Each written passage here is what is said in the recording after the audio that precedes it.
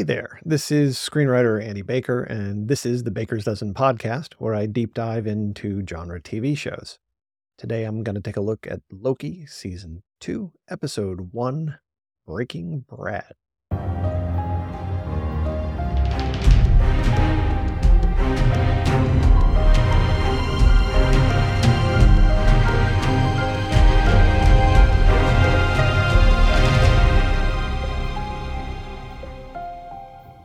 One up, one down. So in this little feature here, I like to take a look at characters who are moving up for me, those that are moving down, and occasionally one that might exist somewhere in the middle. So this week, heading up towards number 1 with a bullet is Mobius. The way the character is written, he has heart, humor, humanity. He's well written. I think they know this character through and through. He's got some real substance to him. And I do think by the time we get to the end of the season and we look back at his art, it'll be more substantive than anyone else's, including Loki. Down this week, I loved Obi last week and less so this episode. Not that the performance is weaker. It wasn't. I'm really enjoying the performance. But I just think it's a little bit dangerous to lean on him providing all of the humor. And I know why they're doing it, because they're making Loki more serious and they still want to have some comedy throughout the 6 episodes. And Mobius provides some of that, but his sense of humor is softer, less laugh out loud. And as a result, Obi feels a bit broad to me, like the writers thought that he would bring the laughs while advancing the Fix the Loom storyline. This is a matter of degrees. It's still good, but I think they're maybe using too broad a brushstroke with Obi. And I do think that this is still all deflection, that we're going to find out that Obi has a much bigger role to play here and that he's more important to the overall storyline than perhaps they want us to believe so far. Anyway, I'm hoping that they will add a little more nuance to the character of Obi in the episodes upcoming. And then on the neutral scale, I can't be the only one who's resisting Loki turning into a good guy. This episode, by design, showed us Loki as a serious good guy. And, when he was with Sylvie, when he was with Mobius, but we also got to see glimpses of him as the god of mischief. So it's a transitional episode, but one that highlights, and this is on me in that I'm resisting the character's change, and maybe that's something that they want us to feel because Loki himself is resisting it because he has these impulses within him, but he is trying to be a better version of himself. So I get it. It's just not quite working for me yet, but we'll see if the transition is more smooth in the 4 episodes that we have left. 2. Jarring pace. So the first 2 episodes of a season, particularly a season that's only 6 episodes long, will be compared to one another pace-wise. And if you ask me, the shift was very stark this week. Now, it was deliberate because they wanted to do some very important things. They wanted to open it up to having some key conversations, to deepen relationships, to explore some themes. That's what episodes 2 and 3 tend to be about, particularly episode 2. You have a frenetic opening, you establish a lot of storylines, and then we really want to dive into character stuff in the second episode when there wasn't a lot of room in the first episode. So I get all of that.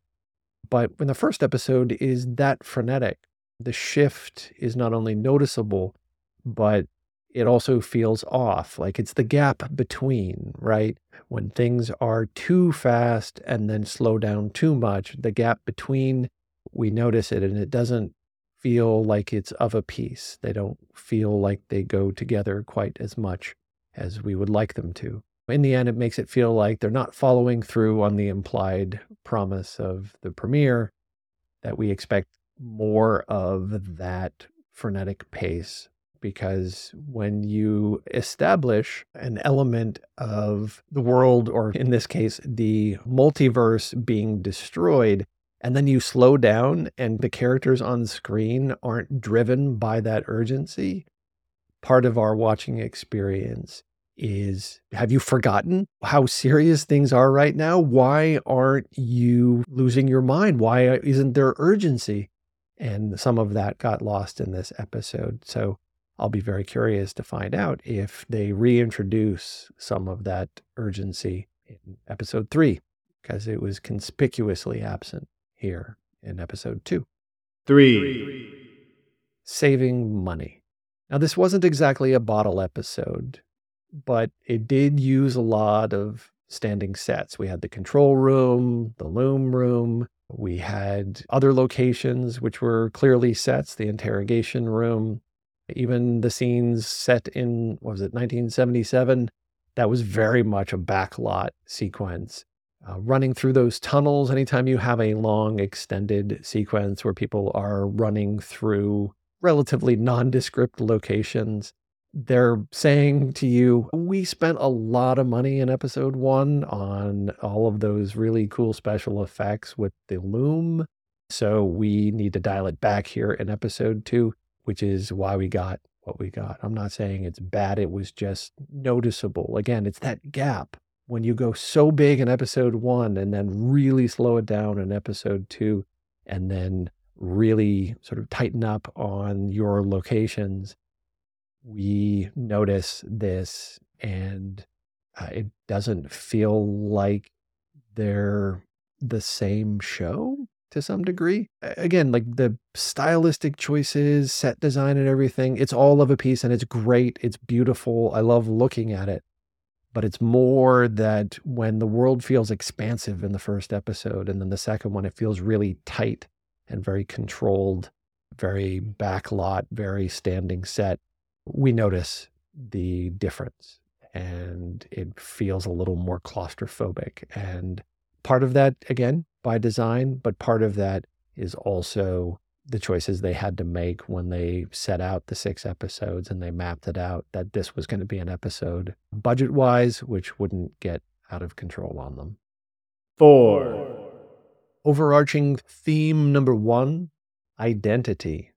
So believe it or not, when you're doing a TV show, you are aiming to say something, not just entertain. You will introduce ideas, themes that you want to explore. And very clearly, this episode, when they slowed things down, really wanted to dive into this question and theme of identity. Who are these characters? Who were they before they became variant? Who are they now? And who do they want to be moving forward? Because they're going to end up having to choose, or having the opportunity to choose, where they go and who they want to be now that the branches exist, that he who remains is no longer controlling the sacred timeline. Of course, it's very obvious. They put it very much on the surface that Loki is changing, and we have Sylvie. Chances are she's going to try out changing, because again, she is a Loki variant, but we're going to end up comparing the growth curve, the character arc of Loki to Sylvie, because at their heart, they're supposed to be the same character, but they can't follow the same path. And so Sylvie is going to probably resist the change more than Loki. She won't grow. At least one of them is going to embrace being a villain. And because the show is called Loki and we are on Loki's journey, we expect him to be the one who changes and want her to change too. Only she will resist it and leave us in a place at the end of season 2 where they've grown apart, and heck, maybe even Sylvie gets built up as a villain for down the road. Mobius is the most interesting on this path of identity. I keep coming back to, just as I did last week, looking at character names. And Mobius, the meaning of his name, this infinite loop of going in one direction, yet always returning and folding back in on itself. In a way, it's kind of a variation on the Ouroboros that we talked about last week. It's this sense of the infinite, and that Mobius is going to, they've introduced it in the storyline. He has got to see who he could have been. There's going to be a jet ski involved, and we're going to see him probably ride a jet ski and be out on a beautiful lake. And maybe he's going to think that he's missing out on this life because he's told us what he doesn't want to see is if it was a good life that he got pulled out of, because he could deal with it if it was bad, but if it was good, that's what he doesn't want rattling around in his head, right? It's such a great moment. It's such a great observation. It's really intriguing. But is his arc going to be realizing that he wasn't happy in that life? It was lacking purpose and meaning, which the TVA gave to him. And so at the end, when they start talking about the time loom and the sacred timeline and these other branches, and however they choose to end that narrative arc, could he be presented with the possibility of going back to that quote unquote perfect life? And what would he choose? And not only do we want Owen Wilson back in season 3, but it's built into his character that he is going to discover, like he's going to have the opportunity to have this life and chooses not to and returns to the TVA because that's what has meaning for him now. But he's going to have a choice, and it's going to be very interesting to see him wrestle with that choice. One other thought about this theme of identity. It felt odd to me that X5 became the vehicle for pushing Loki and Mobius on their identity issues. We barely met that character in episode 1, and now suddenly he's got a deep read on them both, so much so that he can provoke this kind of response. They snuck in one line there about how he's really good at getting under people's skins, but that's a tell, don't show kind of line.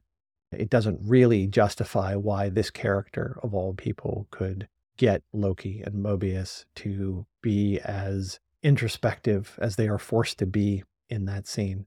X5 just isn't important enough yet in this story to play that kind of role. So I found it a very interesting choice that they decided to give that kind of weight to him, despite not having as much substance as we would expect from a character who could make Loki and Mobius feel this way. 5, The problem with powers. So we finally got to see Loki get back to using his powers in this episode. Obviously, fun. He replicated those illusions of himself. The shadows grabbed X5. But what this introduces is the Superman problem.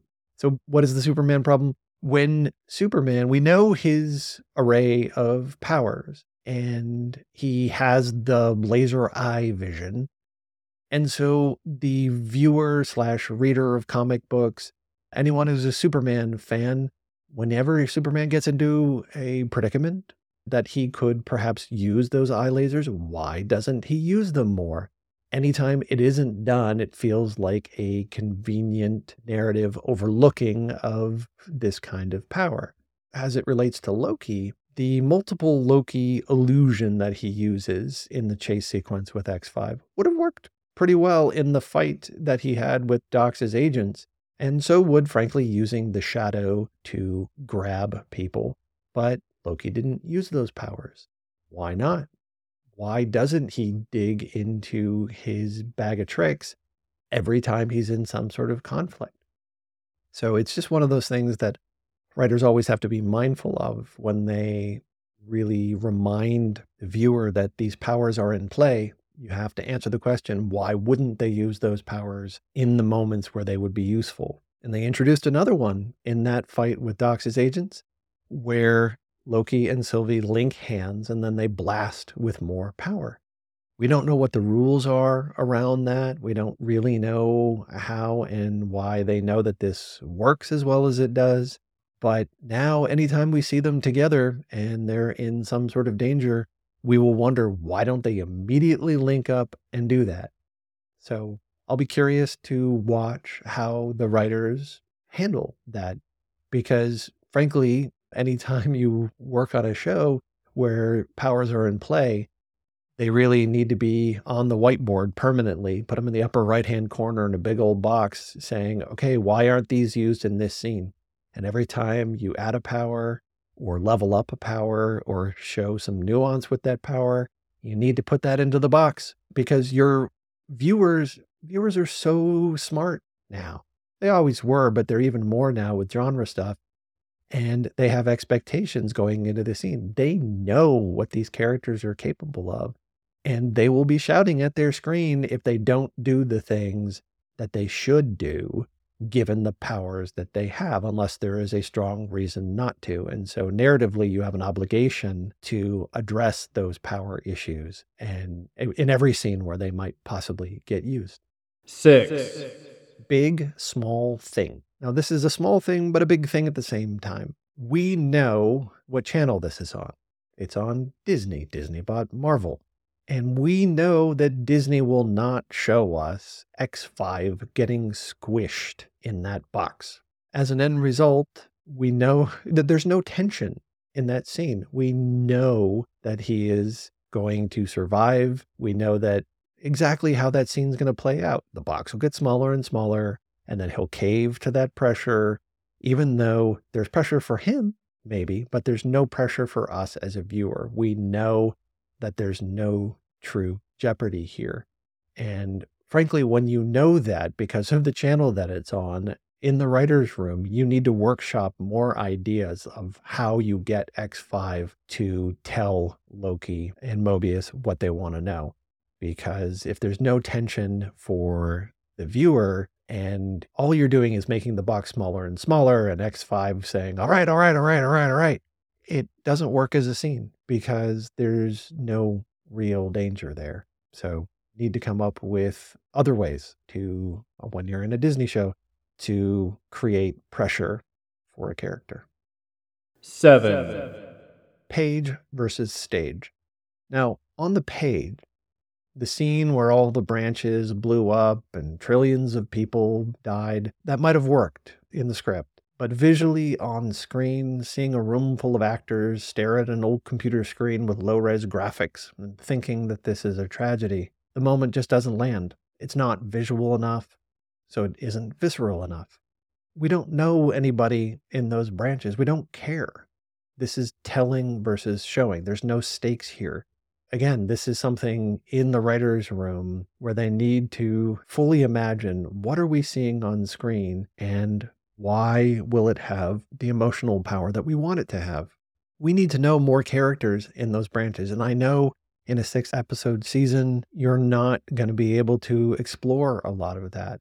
But how much more powerful is it if actually Sylvie's timeline is one of the branches that is going to be threatened here, and we actually have gotten to know the kid who works at McDonald's?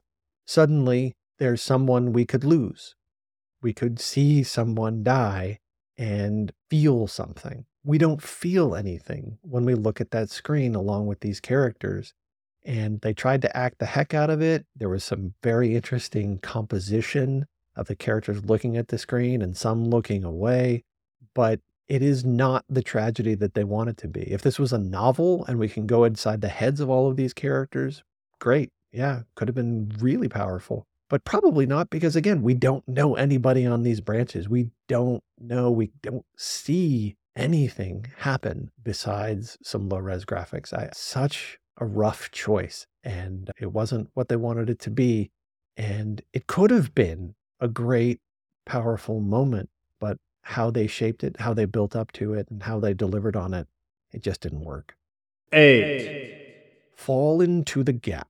There's a lot missing from this episode. I'm sure I'm not the only one who, when you got to the end of the episode, you're thinking, did I miss episode 2? Is this episode 3? There's a whole bunch of stuff happened off screen. Example, X5 went from being a hard ass with Docs to a movie star. So between episodes, he went hunting for Sylvie, found her, went rogue, and then Docs continued with the plan, seemingly with no concern over losing her top agent.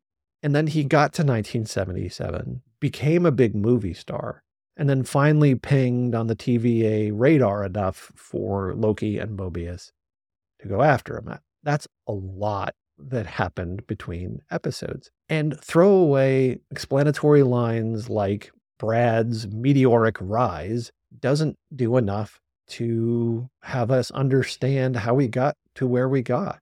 And really, again, it's a matter of degree. Having mysteries contained within narrative gaps, that's a fun narrative device. Shows do it all the time. But the gaps can't be that big. It just leads to confusion.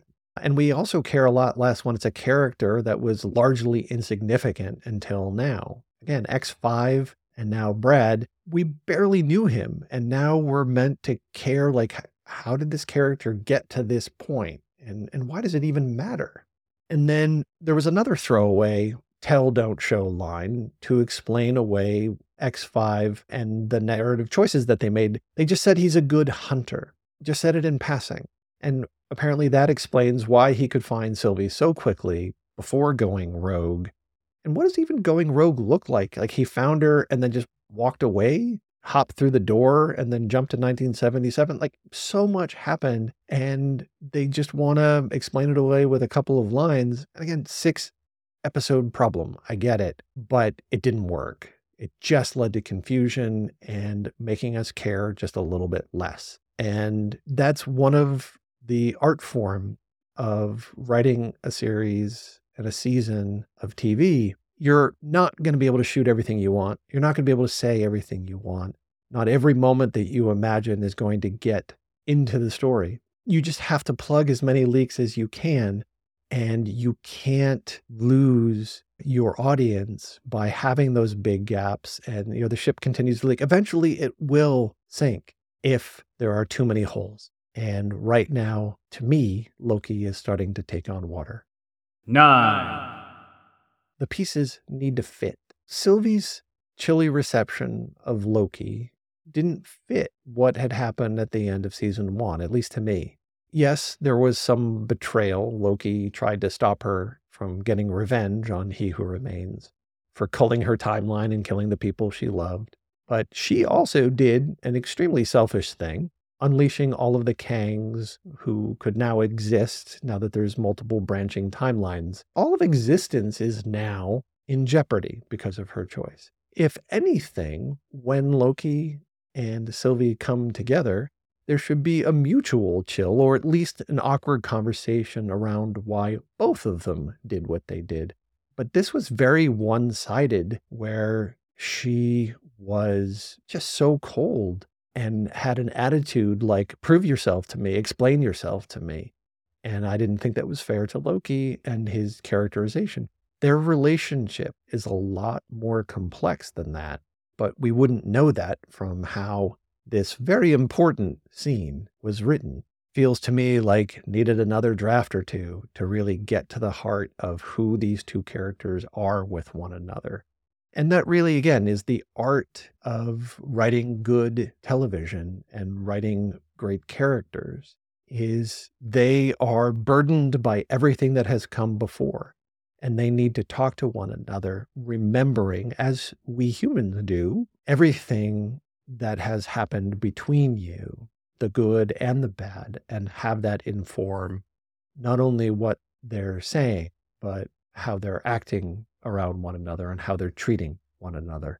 And this scene felt like it needed more history between the two of them to give more weight and more reality to how they're treating one another. 10. The roadmap. Now we saw OB designing the device that will keep the time loom working. And as a result, we've been given a roadmap that's a lot like a video game side quest. We need to find Miss Minutes or a variation of Kang. Eventually both are going to get involved so that they can be brought back to the TVA, so that they can open the doors to the time loom, so that Loki presumably will take the device out into the super dangerous time loom area and install it. Dox's bombs bought them some time, but the ticking clock is still there. And it feels like there's going to be a big old time crunch right at the end. with the doors opened in the nick of time and the device getting into place at the last second, and it's going to be a suicide mission for whoever goes out there. But will it be a suicide mission, or will they end up just getting pulled into one of the branching timelines? It'll be interesting to see what they do with that.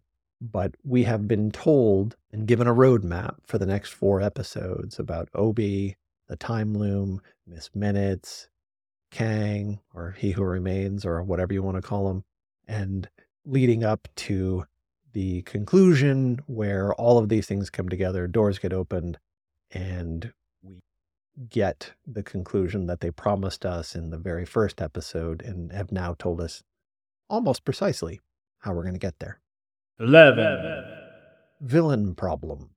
So far this season, the antagonism has come from Dox, but she really isn't formidable enough. She hasn't been on screen enough, and she just yells, and we don't feel like she's an intimidating antagonistic force. X5 also, he went from mild source of irritation to branching timeline sidekick, completely neutered as any sort of force of antagonism. Sylvie is a source of consternation, but not conflict. We've heard about Renslayer, but not seen her. Miss Minutes is absent. Kang is he who remains off screen. And we're 1/3 of the way through this thing. Now, the whole point of this season is that Sylvie created an existential threat. But you wouldn't know it from a complete lack of antagonistic presence. What's really missing right now is some sense of dread. And going back to what I was saying earlier about there being urgency, no one's acting like they're in danger in this episode, that there's anything to be afraid of. They're just jumping around through time again. It's such an odd choice. There isn't enough pressure. And a big part of that is we don't know who our antagonist is going to be. Yes, there's supposed to be a whole bunch of Kangs coming, but are they? Renslayer was a problem, and we're hearing her name, but when are we going to encounter her? Miss Minutes is gone, and if you've seen the trailer, you know Miss Minutes is going to be getting cranky, but is Miss Minutes going to be an antagonist? We don't know. And this is such an odd choice because by the time you hit 1/3 of the way through your story, your antagonists they can't only be names. We need to see them.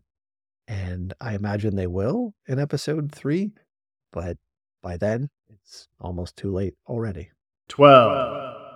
All themes great and small. Now, if identity is the more personal theme of the season, there are larger ones afoot. And this is theme number 2, specifically the nature of existence and how we deal with the removal of relevance. The TVA's sole purpose was to protect the sacred timeline. So what is the TVA if every timeline is allowed to exist?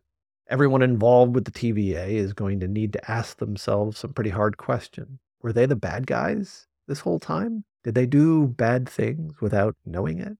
What does life mean if the very core of your perception of the universe, that there is something sacred above all other possible truths, is no longer a shared belief? It's like finding out that the earth revolves around the sun. How do you reconcile that with what you've believed all of your life? Something foundational, something you've based all of your choices on. Every member of the TVA will be called on by or at the end of the season to either stay with whatever the TVA will become in this new existence. And what will be their purpose? To help all branches exist?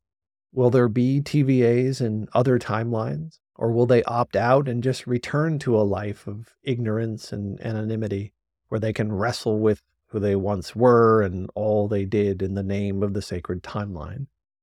Some characters are going to cling to the past. Dox, He Who Remains, Renslayer, while Loki and Mobius adapt.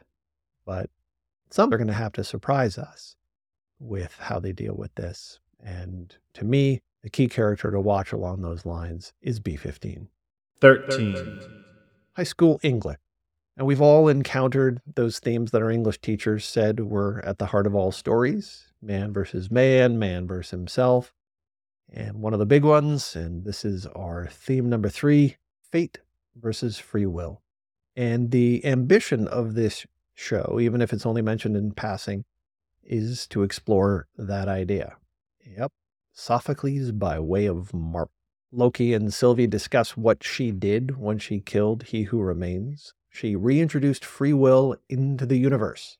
There was no longer one timeline, but infinite branching, so every possibility can now exist. And do we want that freedom? We say that we do, but there is comfort in being told that there is a divine plan. Religion and faith depend on it. We want order and meaning and design. It absolves us of guilt. It helps us cope with tragedy and pain. To think that there is nothing guiding us, that the only truth is the flow of time, that's petrifying, but liberating too. And how fascinating that characters in a story who themselves don't have free will, they're controlled by the imaginations of others. These characters are the ones who are exploring this idea of fate versus free will. Everything they say and do is directed by an omnipotent force outside of their existence or even their ability to conceive, and yet they feel like they have free will. So despite my issues with a great many things in this episode, the fact that I am thinking about this, fate versus free will, days after I watched the episode, I admire what they're trying to do and trying to say, even if I disagree with much of how they're trying to say it. Okay, that's it for this week. I would ask one thing of you if you got here to the end, and that's just to recommend this show to anyone who wants to deep dive. And one other heads up, at some point in early November, I will be doing a one-shot podcast on the show Invincible, which is really good. It's on Amazon, and they're going to be dropping the first half of the second season, I believe, on November 3rd. And so I will drop a podcast on that one in the midst of doing these Loki episodes and before Monarch Legacy of Monsters comes out. So anyway, I look forward to talking to you next week. And yeah, recommend the show to somebody else. All right. Hope you're well, and I'll talk to you next week.